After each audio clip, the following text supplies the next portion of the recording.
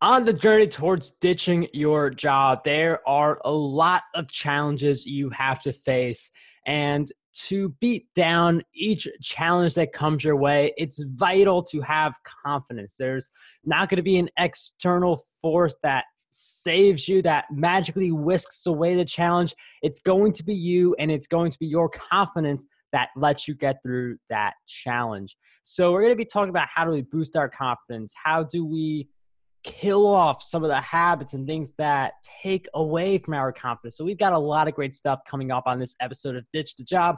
We're joined by a guest who is known as the confidence expert. She helps coaches, healers, speakers, and writers to build their confidence so that they can share their gifts through private and group coaching, webinars, and workshops. Her new book, Love Your Way to Success, reveals 5 keys to confidence for creative women entrepreneurs. Our guest who joins us for this episode of Ditch the Job is none other than Moira Shepard. Moira, welcome to the show. Mark, thank you. I am so happy to be here. Moira, it's a pleasure to have you on Ditch the Job. And thank you guys for choosing to tune into Ditch the Job today, because there's a lot of different options. So we're always happy and grateful when you guys choose us. And confidence is certainly something that we all need, especially if you want to make the move to ditch your job, because a lot of people, they see that job as a secure stream of income. Maybe not as much right now, but they do see it in generally as that secure stream of income. So I wonder if you could share with us from the transition point, how do we stay confident in ourselves and what we're going towards, even when it's the scary unknown?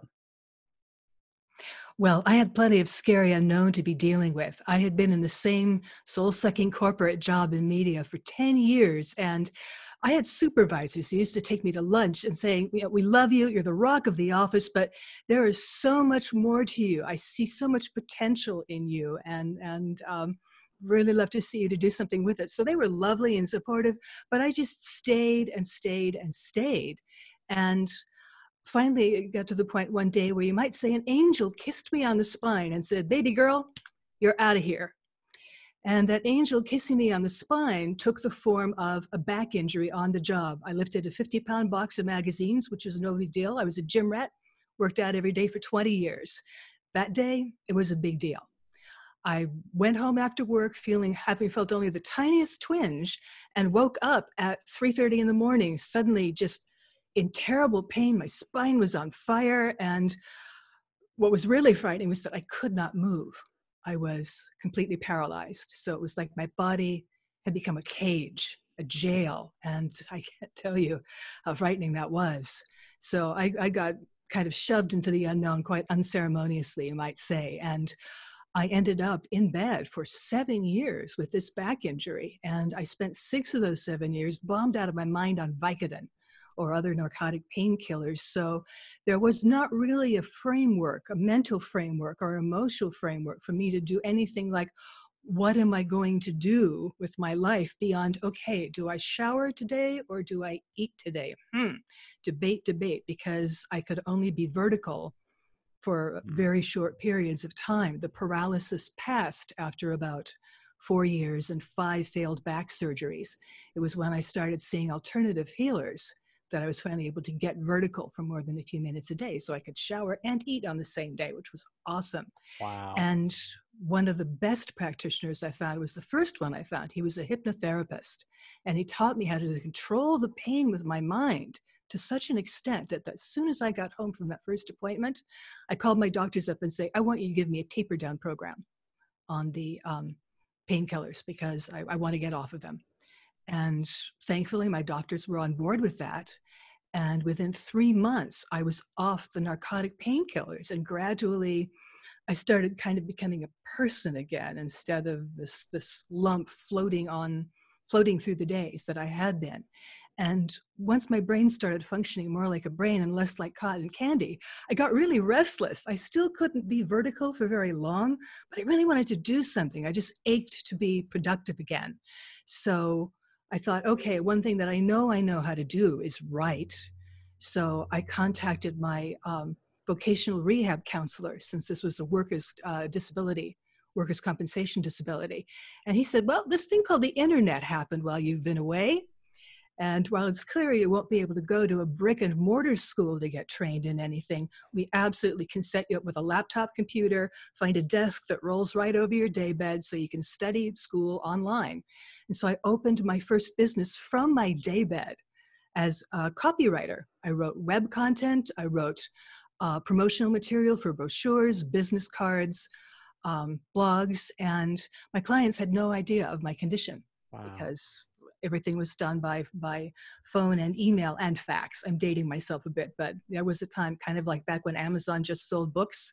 That was when I first started getting into the internet realm. And what I found was that if there was ever a time to be stuck in bed for 7 years and then finding something else to do, this was the perfect time to do it because, and this is true now more than ever, there are so many tools available for people to work online from their home, whatever their physical condition, whatever their circumstances may be. They can work from home. There are all these tools and technologies available for you to be able to get out there and put up your websites, launch your podcast, get your book written and up online. So there were a lot of great resources there. And I basically, since I had nothing but time, I basically went through the entire GoDaddy software website building program and started building my own website. And that was good and satisfying to an extent. And I started reaching out more to other entrepreneurs because I really wanted to be with people. I was kind of scared because I hadn't seen a stranger in like 7 years. Mm-hmm. But I really wanted to get out there and meet other people who are doing what I was doing so I could learn from them, share anything that I might be able to share with them.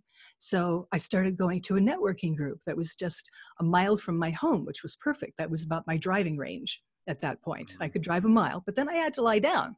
So I had one of those plastic chaise lounge chairs like you lie out on in the backyard or on the beach. And I just kept it in my trunk. And the people who organized this women's spiritually oriented networking group were really lovely about it. I said, I need to lie down. I'll bring my own bed. Is that okay? They said, sure, yeah, fine, whatever you want. Just come to the meetings. So I started going to these meetings. And at one of them, the speaker, Christopher Howard, talked about how you can change your mind and change your life. And he said, since you're all entrepreneurs here, I'm going to give you some post-hypnotic suggestions that you're going to come up with at least 3 $1 million ideas over the course of the next 7 days. And I went to bed really excited that night because I already knew I was a good hypnotic subject. And I woke up again at, 3:30 in the morning out of sound sleep. My bedroom was filled with a soft golden light. And these voices coming from, I couldn't say where, were saying, Moira, it is time for you to get out of bed and heal the world. And I was just feeling like, okay. It happened like that. Because how do you say no to that? Now, when I started off, because I had no confidence whatever that I could heal myself, I had no confidence whatever that I could heal anybody else. Being a healer had never crossed my mind in all of my years before. That was just like so out of my radar. But it was suddenly like something in my soul woke up, and I had no idea what I was going to do or how I was going to do it, but I did know I am doing this. I am doing this. And I mean, I do feel like a lot of people have that, like, I know I want to do this, but I have no idea how. And I mean, you were able to take it and make it your own, but how did you do that? How were you able to successfully say, like, I don't know how to do this. I may not have confidence yet, but I'm going to approach this and gain the confidence that I need. That's right. I started off with the confidence that I did have, which was not in myself, but I believed in the calling. I believed in the calling. I wanted to be true to it. And I wanted to be true and of service to whoever or whatever it was that called me. So it seemed clear that the very first thing I was going to need to do was to get out of bed. I was going to need to get better. Now, I had been trying for those 7 years, trying and trying to get back to my little old life so I could go back to my safe little corporate job, and nothing worked. But somehow, to be of service, for that, I could get out of bed.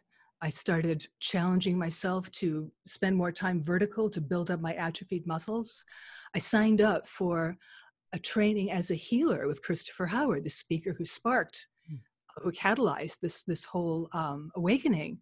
And so I spent 3 weeks with him learning neuro-linguistic programming, hypnotherapy, public skills, speaking skills, presentations. And 2 days into this 21-day training, I was in a bad way. My spine was on fire, and I was really scared I wasn't going to be able to do the next 19 days of the training.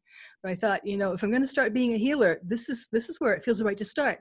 Whatever this guy did sparked something. Let's follow this spark. So I started off by focusing on, okay, this worked. So let me learn how to do this for myself and then for others. Well, that day, the second day of the 21-day training, that was the day that Christopher talked about Dr. John Sarno, who apparently is well known in lower back pain circles. John Sarno's contention is that if you've had proper treatment for your injury and you are still hurting after 6 weeks, it's something emotional or mental going on. It's not a physical matter at that point. So I thought, okay, let's try that out. It's been well over 6 weeks since my last back surgery. So I went home and I sit down to have a little chat with my spine. I say spine in the most neutral, scientific curiosity kind of voice I could summon. Spine, what's up with the pain? And I heard this little voice saying, you've had a really hard time. You've struggled a lot. We want to keep you safe, so we're keeping you in bed. So I thought about that for a minute and I said, okay, that's legitimate. I can understand that. I want to be safe too. Does it make sense that I will be more safe and protected if I'm healthy and strong instead of weak and debilitated? And there was this little pause. And then the voice said, I never thought of that. The pain went away that second. That second. It has never come back. I don't even take aspirin for back pain anymore. It just went away. So I mean, that told. it goes really deep into how your mental mindset really impacts the progress you make towards your goals, and always having the right mentality.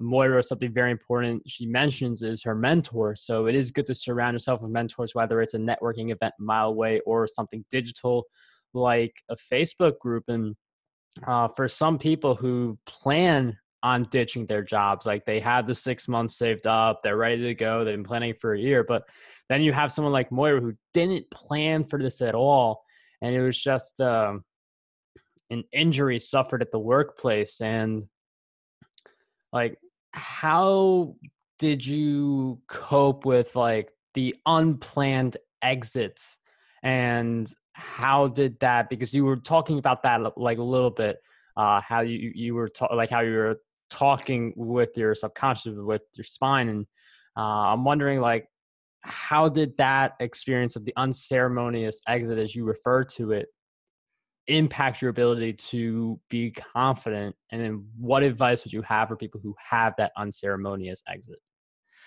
For that unceremonious exit, in retrospect, what I've come to see is that there were all kinds of little signs while I was on the job telling me to get out of there. I didn't heed them, but for the reference of our listener, one of the signs was every time I saw my boss's car parked in the lot, I would feel this sinking pit of dismay in the pit of my stomach. Even though I really liked and respected my boss and we got along really well, I just did not feel good when I saw that he was going to be in the office for the day. So that was one piece. Another piece was that projects went on way too long. The project that I've been working on when at the time the back injury happened, that was a mailing of like 150 magazines. That should have taken a day. Somehow it got stretched out into 3 weeks and 3 temps doing the work. I don't even remember why. This was some time ago, but it was like this project just went on and on and on, well past its normal time. So that showed me that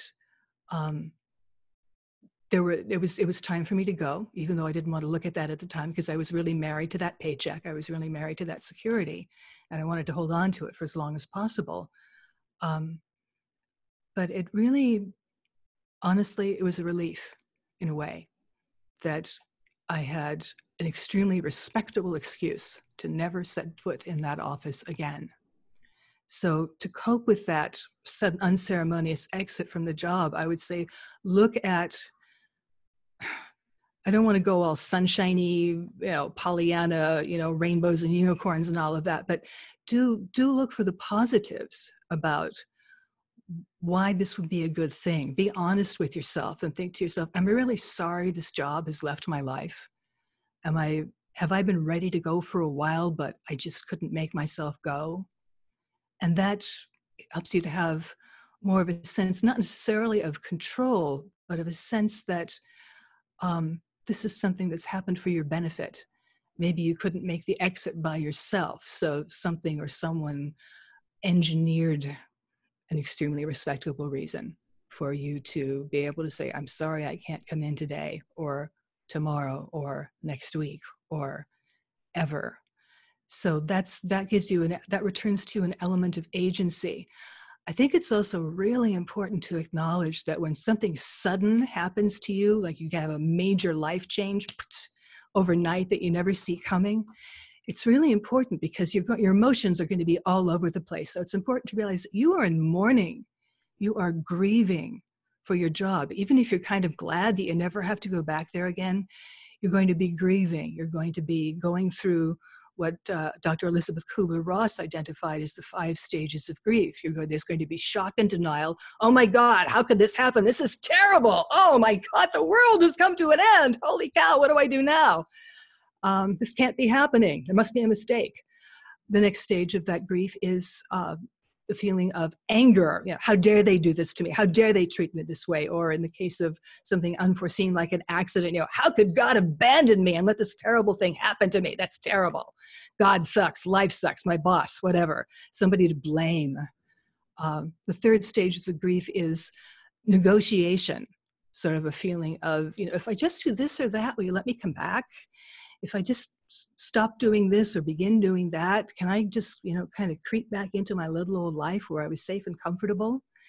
And the fourth stage of grief is sadness, very natural sadness, and just the feeling of grief and mourning, like, oh my gosh, this is over. This has been part of my life for a long time. So you're going to be sad about the paycheck, but you're also going to be sad about the benefits. You're going to be sad about the sudden loss of structure in your day. I started creating structure in my day when I started realizing that I was missing that, just by going with, okay, there's a rerun of the 1950s series Perry Mason at 11 o'clock every day. So this is what I'm going to do before Perry Mason, and this is what I'm going to do after Perry Mason, just to give me a little kind of anchor in the day, something to look forward to, something to say, okay, that's over, what do we do next? So finding some kind of structure in my suddenly unstructured day. The last stage of the grief is acceptance, realizing that it happened without the judgment, but just realizing, good or bad, ugly or marvelous, it happened. It happened. It can be a state of surrender almost that you go into. It's different from defeat. Defeat is giving up. Surrender is giving over. Okay, I've been thrust into this transitional phase in my life. I don't know where I'm going or what I'm doing, but I can choose to have confidence that somehow I'm going to get through this, that I'll find the help I need, that I have resources within myself as yet undiscovered. Like I had no idea I was a great intuitive healer until that second day of my training. I had no idea I had that gift. And just realizing that there are places to go within yourself, because it's important to recognize that confidence is a choice, like love or success. You decide, okay, I'm going to let myself fall in love with this person. You decide, I'm going to build this toward success. You can also decide to be confident. Confidence has a lot of different dimensions to it because we have multiple dimensions as human beings. We've got aspects of mental confidence, emotional confidence, physical confidence, spiritual confidence, and the kind of confidence that I relied on when I first set out in this work, which is to be in service to something greater than myself. So you may not have all of those pieces of confidence all at once. They can all be developed. They can all be learned. To be able to take one kind of confidence and kind of polish it up to a high sheen and lean on it, deepen it, let it infuse every part of your life. Like if you have emotional confidence, which is one of the most challenging kinds of confidence to have, because emotions come and go like the tide. Which is one of the reasons why you're confident one day and not so confident the next. But when you can find that emotional confidence, then you can start feeling like, okay, I am here. I'm just going to put one foot in front of the other and see what happens. So that's a matter of being present instead of regrets or anger or judgment about what happened in the past, judgment against yourself, your mistakes, or the thing that got you out of that job unexpectedly, and staying out of the future where you're projecting all of your anxiety and what if it doesn't work out? What if it doesn't happen? That doesn't really serve you, because what you focus on expands. So if you start looking at this dreadful future you're afraid you're going to have, you're going to start formulating it. You're going to start turning that into a reality, which is why I emphasize how important it is to think about what you want and to go toward that, as opposed to thinking about what you do not want. In Unity, they teach that our thoughts are prayers. So it pays to be mindful, but what are you praying for? Are you praying for disaster, or are you praying for success? Are you praying for smallness and safety, or are you praying for expansion and service and living up to your full potential? A place to begin with with the emotional confidence that can be so elusive is a very simple exercise, and I can take us through that right now, Mark, if you're open to that. Yeah, definitely. Okay, so for emotional confidence, a lot of that is rooted in feeling safe, and I'm sorry to say that the majority of people I've worked with on confidence have never felt safe in their lives. They have no idea what it feels like to feel safe. We can tap into that very easily by tapping on the thymus, which is a little gland on your breastbone, your sternum. It's usually about, say, 4 inches below your collarbone. And usually you can tell you found the thymus when you just tap the air in front of your breastbone. And suddenly you go, ah, or your muscles suddenly relax. And you realize, oh, okay, here I am, feeling safe in this moment. So you can actually tap the gland itself. It's very tender, so I don't advise tapping very hard. Even if you're scared, just tap it very, very gently. But what I find often works even better is to tap the thymus a couple of inches in front of your breastbone. Just tap the air in front of it. It taps more into the energy of the thymus gland, which is safety. I teach this to people when they're going to a job interview, when they're getting ready to do some public speaking, when they're getting ready to do a presentation, when the airplane takes off or lands. It can be really, there are a lot of times we want to feel safe. So if someone listening has just had that experience of their job has fallen away, they didn't leave the job, it left them. I know how hard that is. And one of the most challenging things is to feel like you're ever going to be okay again. There's no knowing sometimes, most of the time. What am I saying? All the time. There's never any knowing what the future holds. What we can do is be present in the moment and tap into that feeling of being safe by tapping on the thymus. And so letting that physical sensation of safety spread from your chest to your shoulders, your arms, your hips, down the length of your legs, along your arms, up into your brain. So you can start feeling safe right away. And this is something you can do at any time. It's super simple. And I love how simple that exercise is. And there's a lot of mindset and mentality that goes into it, but also the physical side, like exercises like those, stretching and other things like that really help with your confidence. And it gives you a sense of victory. It gives you a sense of being sure of yourself. And Part of being confident is asking yourself those tough questions, like in an area you're not confident in, like, why am I feeling this way? And get deeper and keep questioning until the lack of confidence is gone and you fully embrace the confidence that we all can truly embrace. I know Moira is the confidence expert, which we talked about earlier, and her book will be in the show notes. Is there anywhere else we could go to keep following your work and journey? I have several free resources available to help people build their confidence on their own, and they can find them at my website, moirashepard.com. That's Moira Shepard, SHEPARD.com. And you'll find several free confidence building resources there, and you're welcome to help yourself to any or all of them. We'll have that link down below in the show notes. Moira, once again, thank you so much for coming on the show. It was a pleasure having you on Ditch the Job. Thank you. It's an honor, Mark. Really appreciate it.